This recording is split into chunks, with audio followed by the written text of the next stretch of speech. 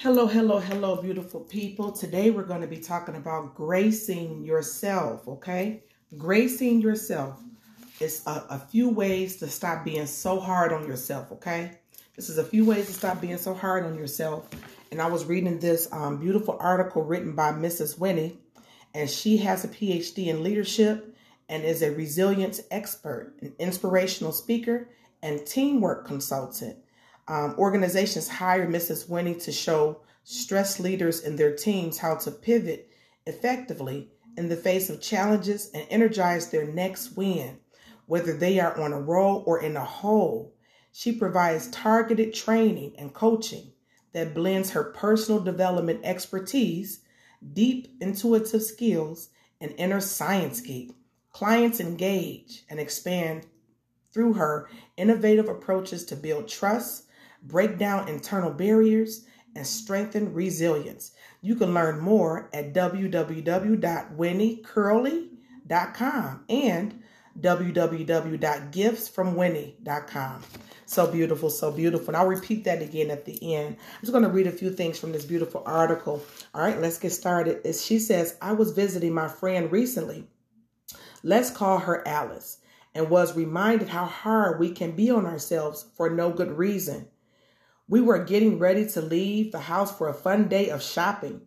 Alice was gathering bags and getting organized. She wasn't aware that I could hear her murmuring and muttering to herself. As she fumbled with something, I heard her express with great sarcasm and some anger at her clumsiness. That's a great move, Alice. Next I heard, that was dumb, followed by, good grief, can't you do anything right? This whole conversation took about 3 minutes. Alice was all smiles as she came up the stairs to where I was waiting. The harsh critic I had just heard had become invisible. Alice is a sweet and kind person, and I know she would never speak to me the same way as she criticized herself.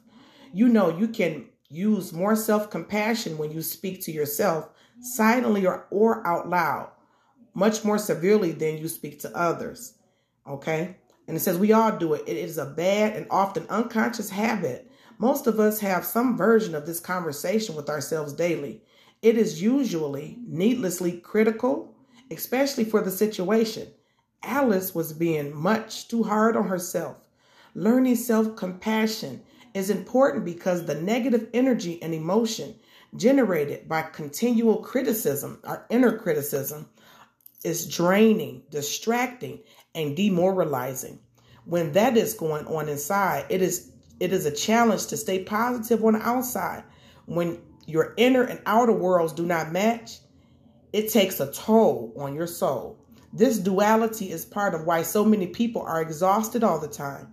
On the outside, they appear successful and together, while on the inside, they feel like a fraud or unworthy or worthless of love or even success. They believe what their inner critic is constantly saying. When you hear people talking about trusting the inner voice, this is not what they meant. What is your inner critic's favorite phrase? Pay attention for 1 week to how you talk to yourself. Notice the common phrases that repeat. As you become more aware of your inner critic, you can use 3 tips below to develop more self-compassion and practice being kinder to yourself. Number 1, neutralize the negative. Neutralize the negative. As you become more aware of your inner critic's favorite phrases, also notice the judgment of yourself that comes with it. You can neutralize the judgment or that judgment and release its negative energy. Try responding to your inner critic to keep from getting stuck in a rut of negativity from unkind self-talk. For example, if your inner critic asks a question like, what's wrong with you? Answer kindly, sit back, either internally or out loud, say this back. Honestly, not much. Or only a few minor flaws, nothing critical. Okay? I like that. It's kind of nice. Number 2, avoid the perfectionism trap. Okay? Avoid being a perfectionist. That is, most people brag about that, but it's nothing to brag about. We all make mistakes. It is a part of being human. If you are like me, you may have a personal value to strive for improvement and ultimately excellence. You can still do that and not be inappropriately unkind to yourself by judging mistakes too severely. It is normal to make mistakes along the way of growth and improvement.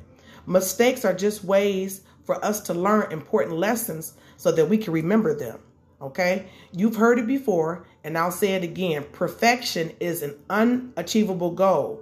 While you may have moments of perfection, it does not last.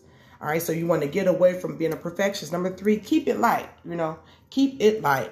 Just like with any conversation, it's an energy and a tone and what is said and the impact.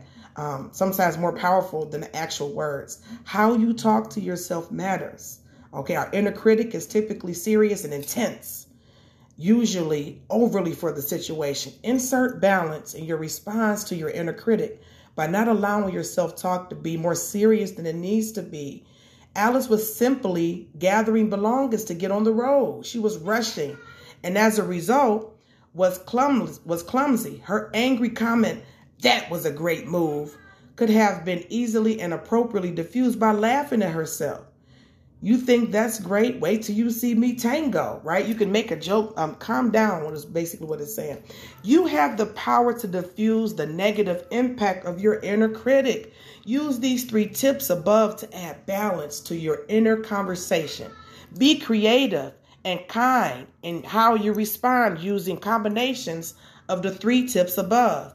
Eventually, your inner critic will become kinder and more compassionate, and you will stop being too hard on yourself as a natural progression, okay? So this was titled Gracing Yourself. 3 ways for not to be so hard on yourself. Okay, and I did that today. I kind of just joked around in the gym. I took my waist trainer off. And for me, it's okay for if anybody else want to wear those, but for me, it was just tight and restricting. And I was like, I'm about to let it loose. Okay, let it loose. I want to see my real progression. Because sometimes with the waist trainer, it can make us think we got progression that we don't. Right? And so you'll slack off. No, I want to see the bumps and the humps. Pumps and the bumps. Pumps and the bumps. They like the girls with the pumps. I want to see the pumps and the bumps so I can see what I need to work on. Okay? My lovely lady lumps and the pumps and the bumps. All right? The fupa, everything was out. So I just decided to grace myself. Stop being so hard on yourself. We spoke about anger is coming out of the ashes of anger. As you begin to release that anger through acknowledgement and acceptance, and it's going to happen again, right? It's going to happen again. So we're working on healthy coping mechanisms. We're trying to get rid of the negative coping mechanisms. But in the meantime, in between time, grace yourself. And the more you grace yourself and the more you quiet your inner critic and turn to your inner compassionate person,